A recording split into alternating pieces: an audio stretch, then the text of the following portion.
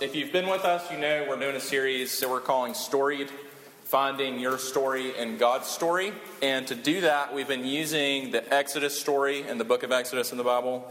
And tonight we're coming to the place where God has just taken his people through the Red Sea out of Egypt. He has provided manna for them in the wilderness. And we're coming to the part in Exodus 20 where God actually gives them the law. And that's what we're going to talk about for the next 2 weeks. Tonight is more about why did God give us the law? And then next week we're going to look more specifically at the law that he gave. So first, let's read our passages from Exodus 20. And I'm just going to read all of it for us. So if you have a Bible, you can go ahead and turn there. Exodus 20, and I'm reading from the ESV. And God, so he's gathered his people to Mount Sinai. There's thunder, there's darkness. The people have pleaded with Moses, you go talk to God and then come back down and talk to us. And God gathers the people at the foot of Mount Sinai. And here's what he says. He says, and God spoke all these words, saying, I am the Lord your God, who brought you out of the land of Egypt and out of the house of slavery. You shall have no other gods before me. That's commandment number 1. You shall not make for yourself a carved image or any likeness of anything that is in heaven above, or that is in the earth beneath, or that is in the water under the earth. You shall not bow down to them or serve them, for I, the Lord your God, am a jealous God, visiting the iniquity of the fathers and the children to the third and the fourth generation of those who hate me, but showing steadfast love to thousands of those who love me and keep my commandments. You shall not take the name of the Lord your God in vain, for the Lord will not hold him guiltless who takes his name in vain. By the way, we're going to talk about this, but that's more than just saying like a cuss word. That's about taking God's name to yourself, calling yourself a Christian. Remember the Sabbath day to keep it holy. 6 days you shall labor and do all your work, but the seventh day is the Sabbath to the Lord your God. On it you shall do no work, you shall not do any work, you or your son or your daughter, your male servant, your female servant, or your livestock, or the sojourner who is within your gates. For in 6 days the Lord made heaven and earth, and the sea, and all that is in them, and rested on the seventh day. In other words, he enjoyed it. Therefore the Lord blessed the Sabbath day and made it holy. Honor your father and your mother, that your days may be long in the land that the Lord your God is giving you. You shall not murder. You shall not commit adultery. You shall not steal. You shall not bear false witness against your neighbor. You shall not covet your neighbor's house. You shall not covet your neighbor's wife, or his male servant, or his female servant, or his ox, or his donkey, or his iPad, or anything that is your neighbor's. Now when all the people saw the thunder and the flashes of lightning and the sound of the trumpet and the mountain smoking, the people were afraid and trembled. And they stood far off and said to Moses, you speak to us, and we will listen. But do not let God speak to us, lest we die. And Moses said to the people, do not fear. For God has come to test you. Now remember what we said about test you last week. Remember what we said to test you is not for you to prove yourself to God. But when God uses that word test, he's talking about showing you what is in your heart. He's showing you to yourself. God has come to test you, that the fear of him may be before you, that you may not sin. And the people stood far off while Moses drew near to the thick darkness where God was. Let me pray for us, and then we're going to dive into this passage. Father, we thank you for your word.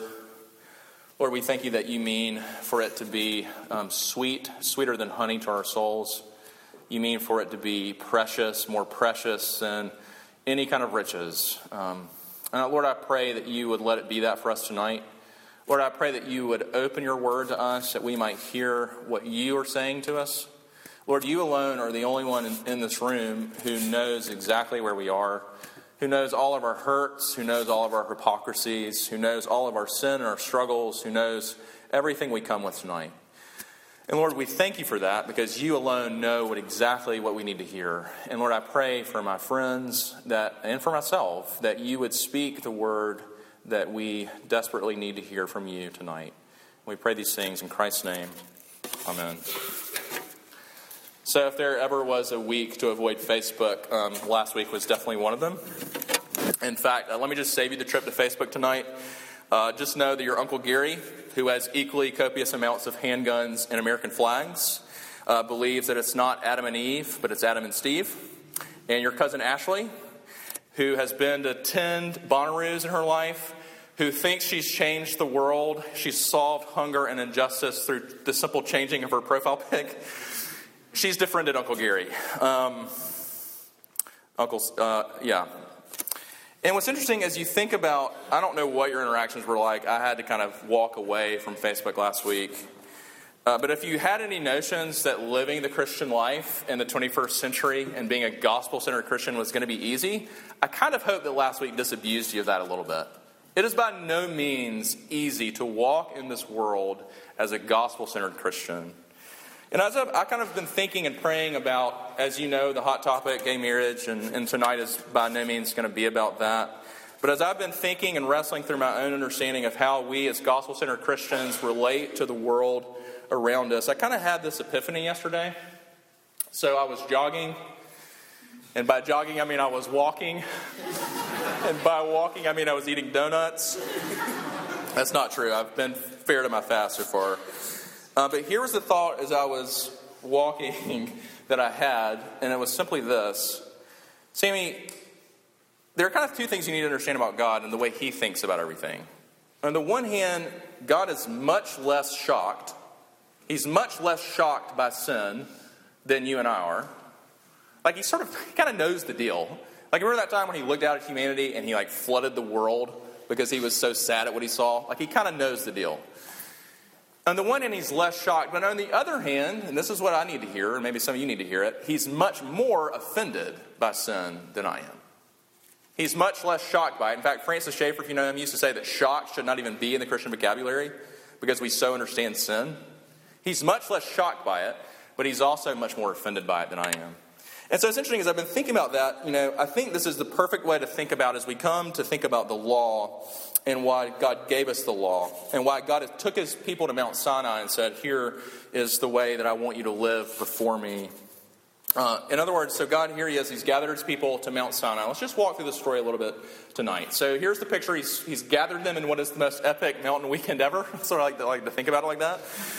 He's brought them to Mount Sinai, and He wants to give them something that they desperately need, and something that He desperately wants to give them. And what's interesting, though, is when you and I think about the law, here's what's fascinating, is He gives it to them, you literally know it, He engraves it on stones. But what's fascinating is it's not like this is the first time they've ever heard these things before. In some ways, when you think about the Ten Commandments, what we call it is basically a summary of what we call the moral law or the natural law. And what you have to see as we kind of get into this is God, He engraved on stone what was already engraved on all of their hearts and is already engraved in every human being's heart, being made by God for God. And so it's interesting. So there's a sense in which the law He gives is intuitively in us, which is why with my kids, when one of them bites their other's legs, they don't have to, they kind of know that's wrong. This sort of intuitively they know, I bit my sister's leg, I probably should run from Dad. They sort of know that. But it's also important for me to tell them that. So they kind of know it, but it's also important for them to hear it. And that's exactly where we are, because God's law is written in our hearts, but we also need to see it. And that's what God's saying. He's saying there's part of you that knows this. It's engraved on your heart, but you also need to see it. You need to be reminded of it. It needs to be written down for you so that you won't ever forget it. And so He says, I'm going to write this on stone and put it before your eyes so you know what it's like to live before me. But that's the question this passage actually begs us to ask, right?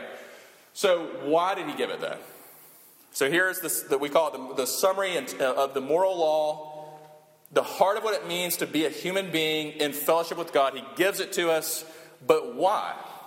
And I think there are a couple things you got to see. And here's the first one. That He actually gives it to us so that we could understand who we are. Part of why God gives us the law is that so you and I know who we are. Made by God for God. Now, here's what's interesting when we come to think about even these laws specifically.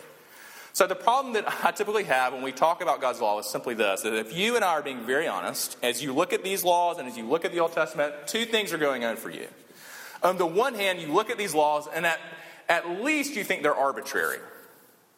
You think some of these laws just seem so arbitrary, or if they're not arbitrary, a lot of you think, they're restrictive. So on the one hand, why in the world does God want us to do that? Arbitrary. On the other hand, why would God want me to not do that? Restrictive.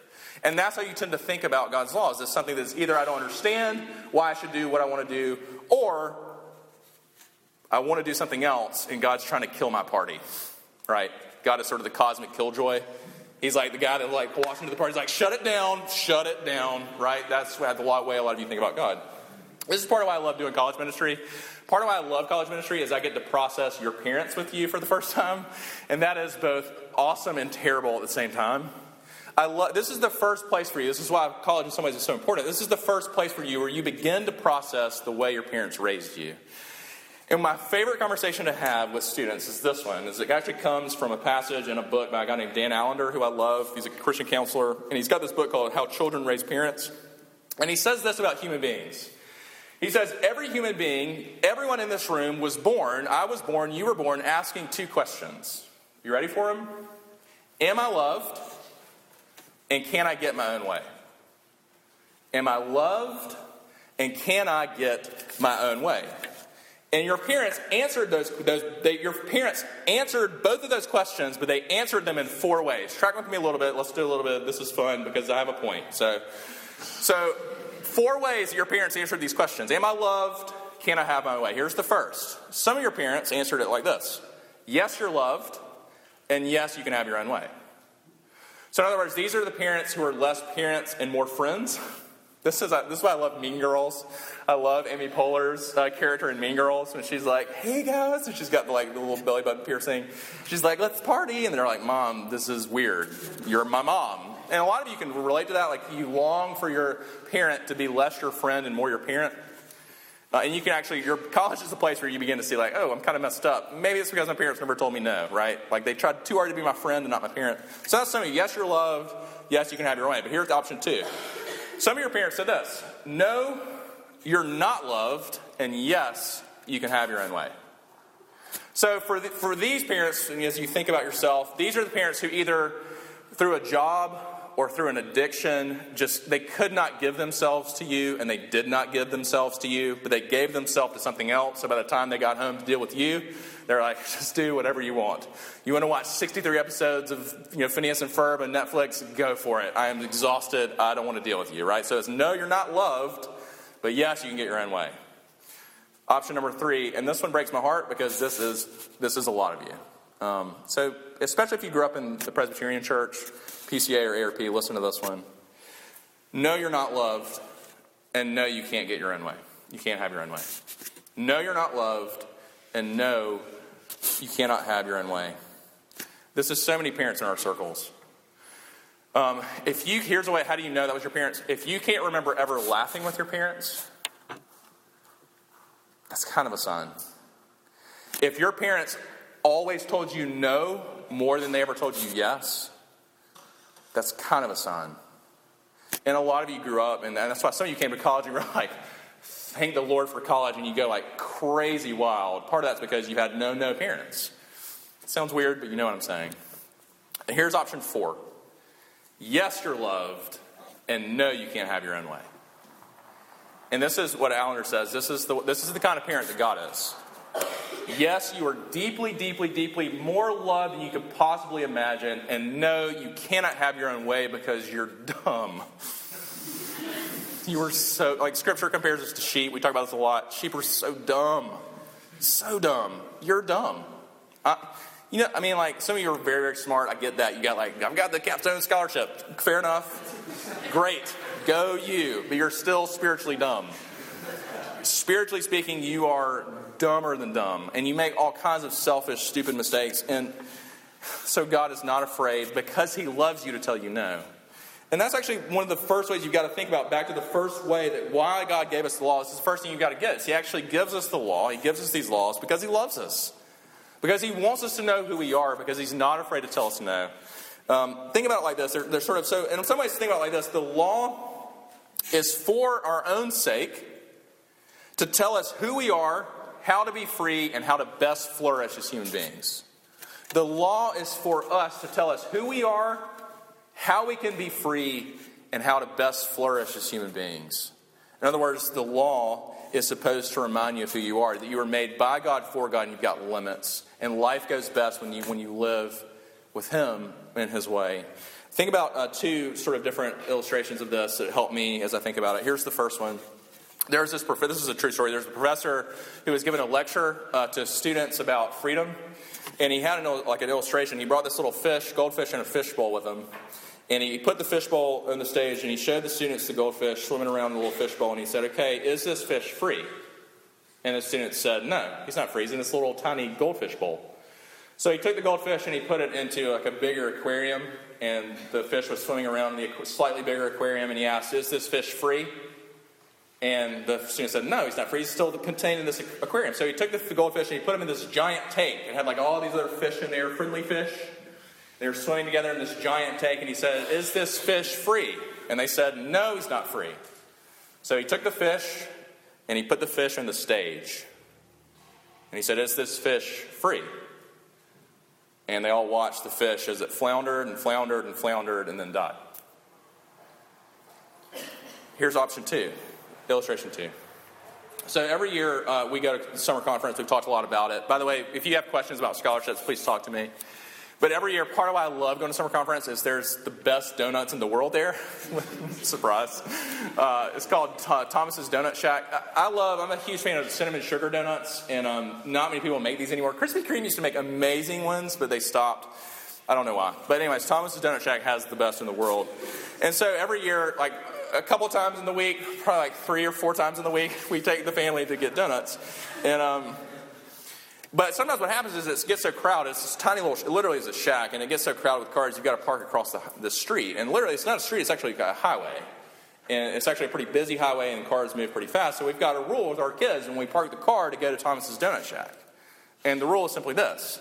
You can't cross the street unless you're holding an adult's hand. So whether that's me or mom or a student that's with us, you have to hold an adult's hand. Now, why do we have that rule? Because I hate my kids? And I'm a desperate control freak? It's because I love my kids. And I want my kids to have donuts. I want my kids to have donuts. I do. I mean, I really do. And you have to understand, like, as we come to think, why did God give the law? You can't, if you understand anything about the Bible and who God is, you can't have this idea that God's sort of just arbitrary, or he's just like overly demanding, or he just loves to say no. That's just not who God is. So when you come think about this one, so probably when we read the Ten Commandments, the 7th one, for a lot of us, especially guys, is the one that jumps out because, okay, God says, you shall not commit adultery. And we're like, okay, got that one down. Most of us aren't married. Cool. Then Jesus says, nope, actually when I say adultery, I really mean, let's boil it down to lusting in your heart after anyone who's not your spouse, you're not married to. So, like, maybe this past weekend when you were, like, having that make-out session, that probably counts, right? Like, that probably counts as breaking the 7th commandment. Any sort of lust coming out of us is what Jesus said breaks it. Now, you can think about it like, okay, so what's up with God and sex? Does he just love to tell us no? No. Think about it this way. Jesus, it was his idea. Like, sex was his thing, right? That might sound weird to you, but, like I was like, you know, I mean, like, literally, the Bible says Adam and Eve were naked, and it was good. It was good, and God was there. Like, I was there. That might be weird to you, but, like, he was there, and was like, this is good. This was my idea, right? But so he wants you to enjoy sex, but he doesn't want you to do it in a way that shames you or enslaves you, which he says anytime you do it outside of the marriage covenant, it does. We could talk a little more about that. Why? We talk more why. Partly because let's do the brief example. Sex is more than just something physical happening. You're making promises.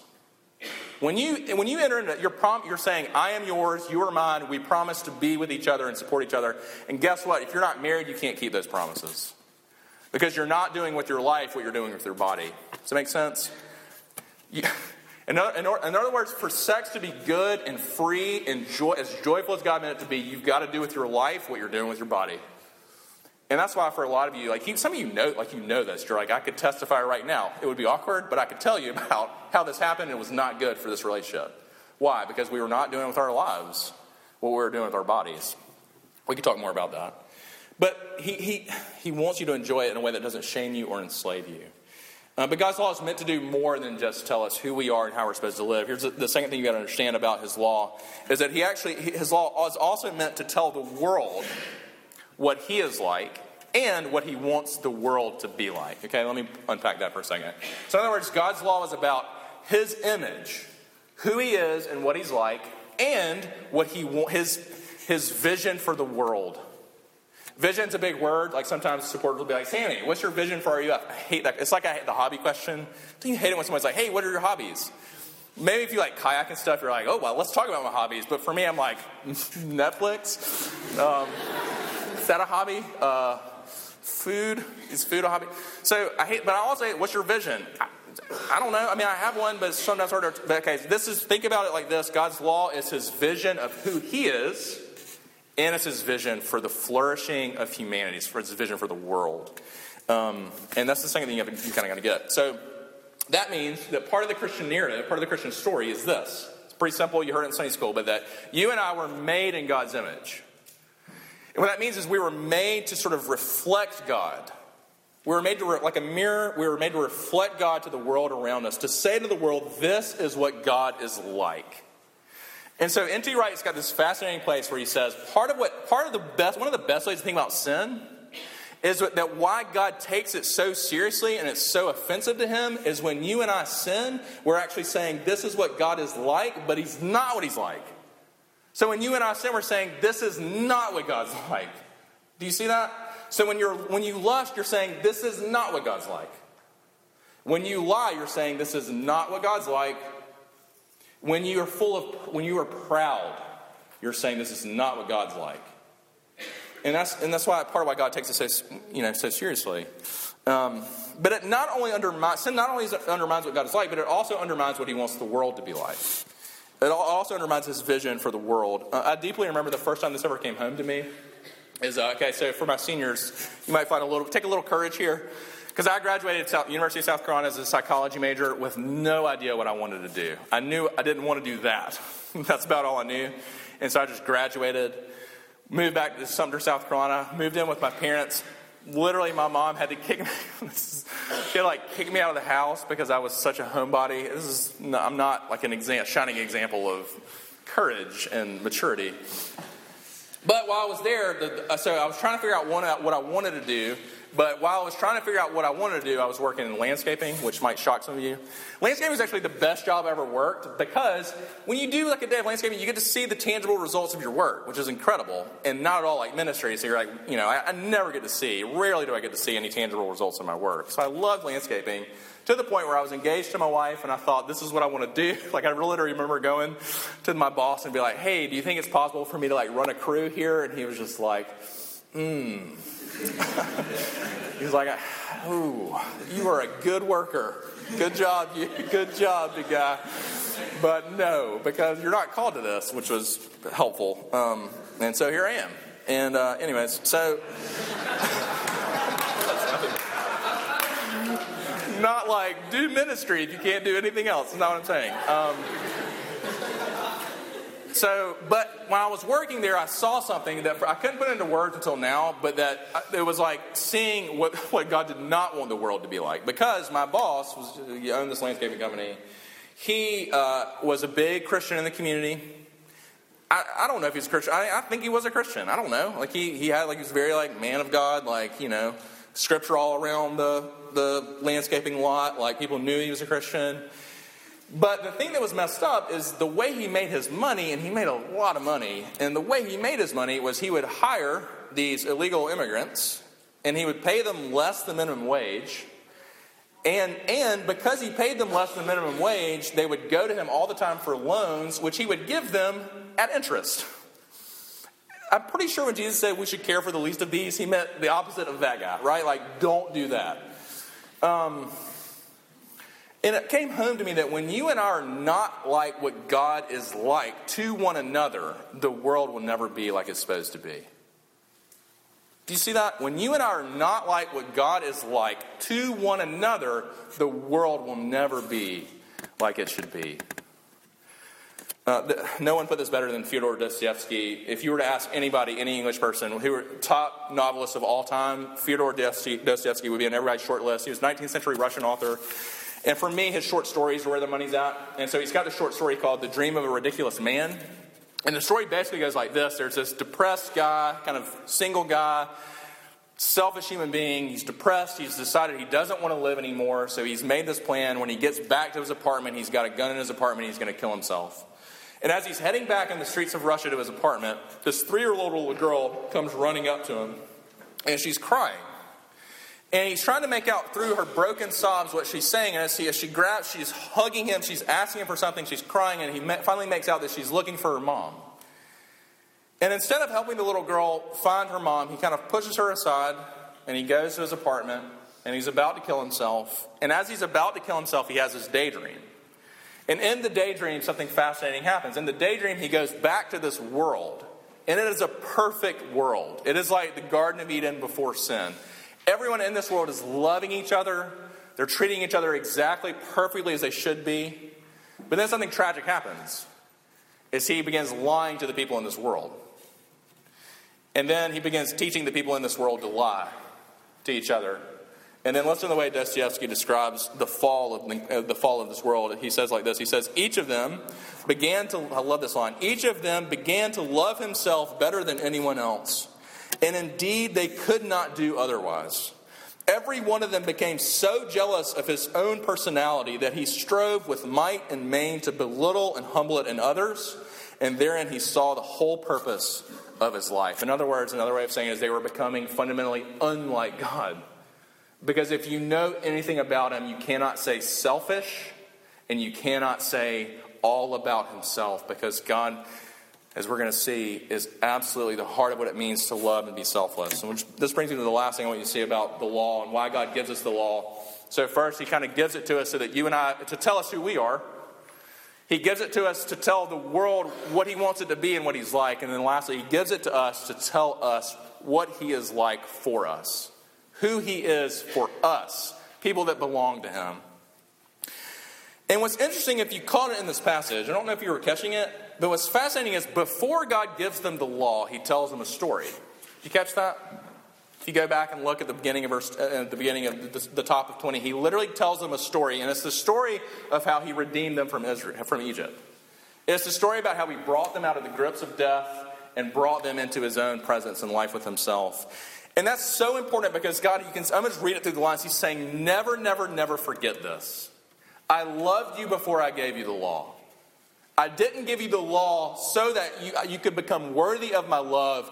I loved you and saved you before I gave you this way of living before me. And this is so huge to get in the Christian life, y'all. So huge to get. In some ways, this is the greatest struggle of the Christian life. To base your justification, which is your position before God, on your sanctification, which is your performance before God. That's what you and I do. We're constantly basing our justification, our standing, our place, how God thinks about us, how God looks at us, on our sanctification, how we're doing, how our day has gone, what our week has been like, how we've done with a certain sin that we just constantly struggle with. And what you have to understand at the very beginning, before God gives the Ten Commandments, he says, listen, that's the wrong. If you live in that pattern, you're going to kill yourself. The pattern is you always base your sanctification, your performance before God, on your justification, your standing, because your justification, it has nothing, it's what Trek's talking about, it has nothing to do with you. Whether you were the Israelite who ran through the Red Sea as fast as you could, you're like, what's up, everybody? I knew God was going to save us. Or whether you were the guy who literally, like Trek said, just sort of like nervously walked through. It doesn't matter because God brought you through. It was all about what he did for you. And if you don't base the Christian life on that, it's over. Game over. Because you're constantly going to think God loves you or doesn't love you based on how you're doing. And if you don't understand that he loves you not because you're lovely, he loves you because he loves you.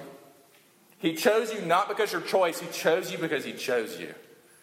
If you don't get that, you'll never know how to live the Christian life. And that's what he's saying at the beginning. He's saying, listen, let me tell you this story about who I am, about who you are, about how I've saved you, and then let's talk about what it means to live in my presence and live in a way that pleases me.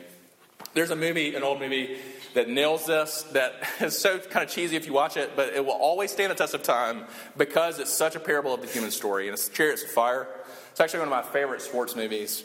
But two men who are Olympic athletes who run in very incredible ways. On the one hand, there's Harold Abrams. They're both in Great Britain, set in like the 30s and 40s. Harold Abrams is Jewish. He's fast. He runs. He's awesome. And then there's Eric Liddell, who's Scottish.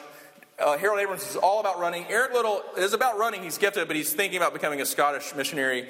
But when they talk about running, they're both incredibly gifted, but they say very different things.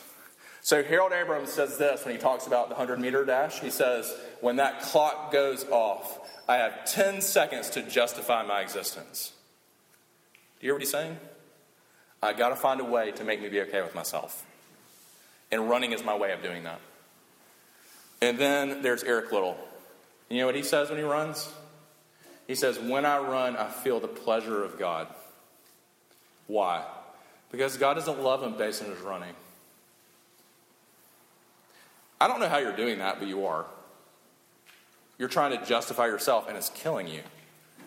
Instead of resting in what God has already done to justify you through Christ. This is exactly Paul's story. If you remember the Apostle Paul, when he begins to talk about the Ten Commandments, remember what he says? He's like, listen guys, I really thought I was the Ryan Gosling of the Pharisees. Perfect in every way. He is perfect in every way. Until I got to the 10th commandment. And God said, the law said to me, you shall not covet.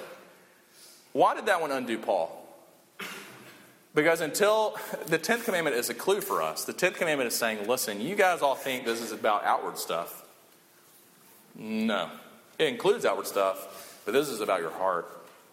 And Paul came to see through you shall not covet, because covet is not an outward thing, right? Like you would have no idea if I'm coveting.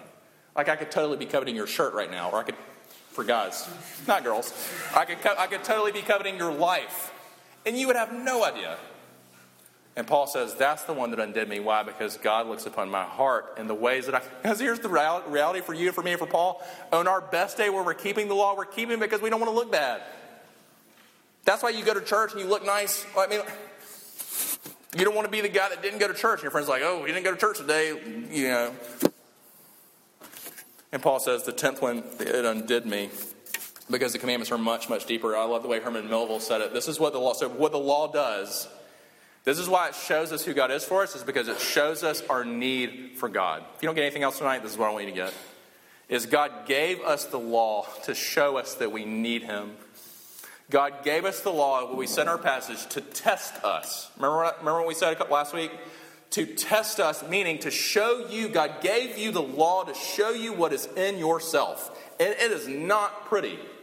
And if you think you can look at the Ten Commandments, this is why next week it's going to be so important. If you think you can go through those Ten Commandments and be like, yep, got it. Got it, got it, got it, got it, got it. Woo! Come next week, because I'm going to show you that you've broken like all of them today, right? And God gave us the law to show us our need for him. That's why Herman Melville said, all of us, Presbyterians and pagans alike, are dreadfully cracked about the head and desperately in need of mending. And the law tells you that. Another way of saying it is Mount Sinai. You'll never understand Mount Sinai until you understand that Mount Sinai was meant to point you to Mount Calvary. That what's happening at Mount Sinai is meant to show you what is going to happen at a different mountain, Mount Calvary, the mountain where Jesus himself died. And what happened at Mount Calvary?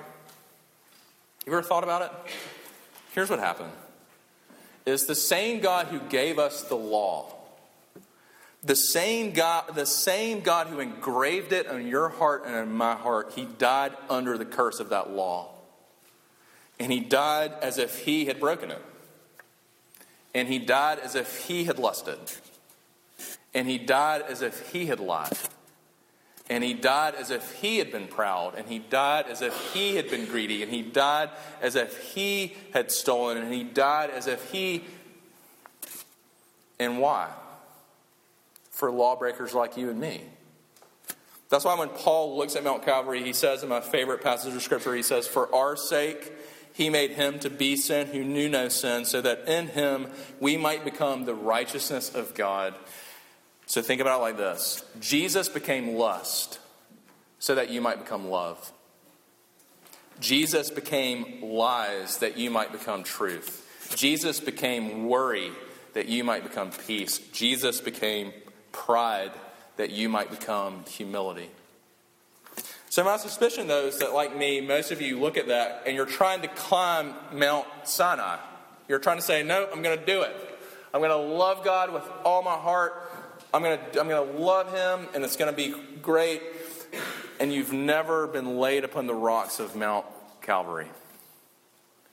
You've never seen, Mount Sinai hasn't yet crushed you. It hasn't yet shown you that you desperately need not Mount Sinai, but Mount Calvary. This is why I love, in some ways, I love the scene at the end of Lord of the Rings that I think actually strangely speaks to exactly what I'm talking about tonight, where Sam and Frodo, they've just thrown the ring into the fire at Mount Doom, and they're laying at the side of Mount Doom, and everything's crashing around, and they're like, think they're going to die.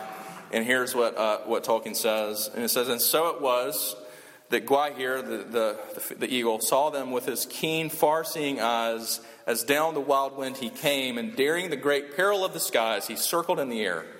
2 small dark figures, forlorn, hand in hand upon a little hill, while the world shook under them and gasped, and rivers of fire drew near. And even as he espied them and came swooping down, he saw them fall, worn out or choked with fumes and heat, or stricken down by despair at last, hiding their eyes from death. Side by side they lay, and down swept Gwaihir, and in a dream, not knowing what fate had befallen them, the wanderers, Sam and Frodo, were lifted up and borne far away out of the darkness and fire.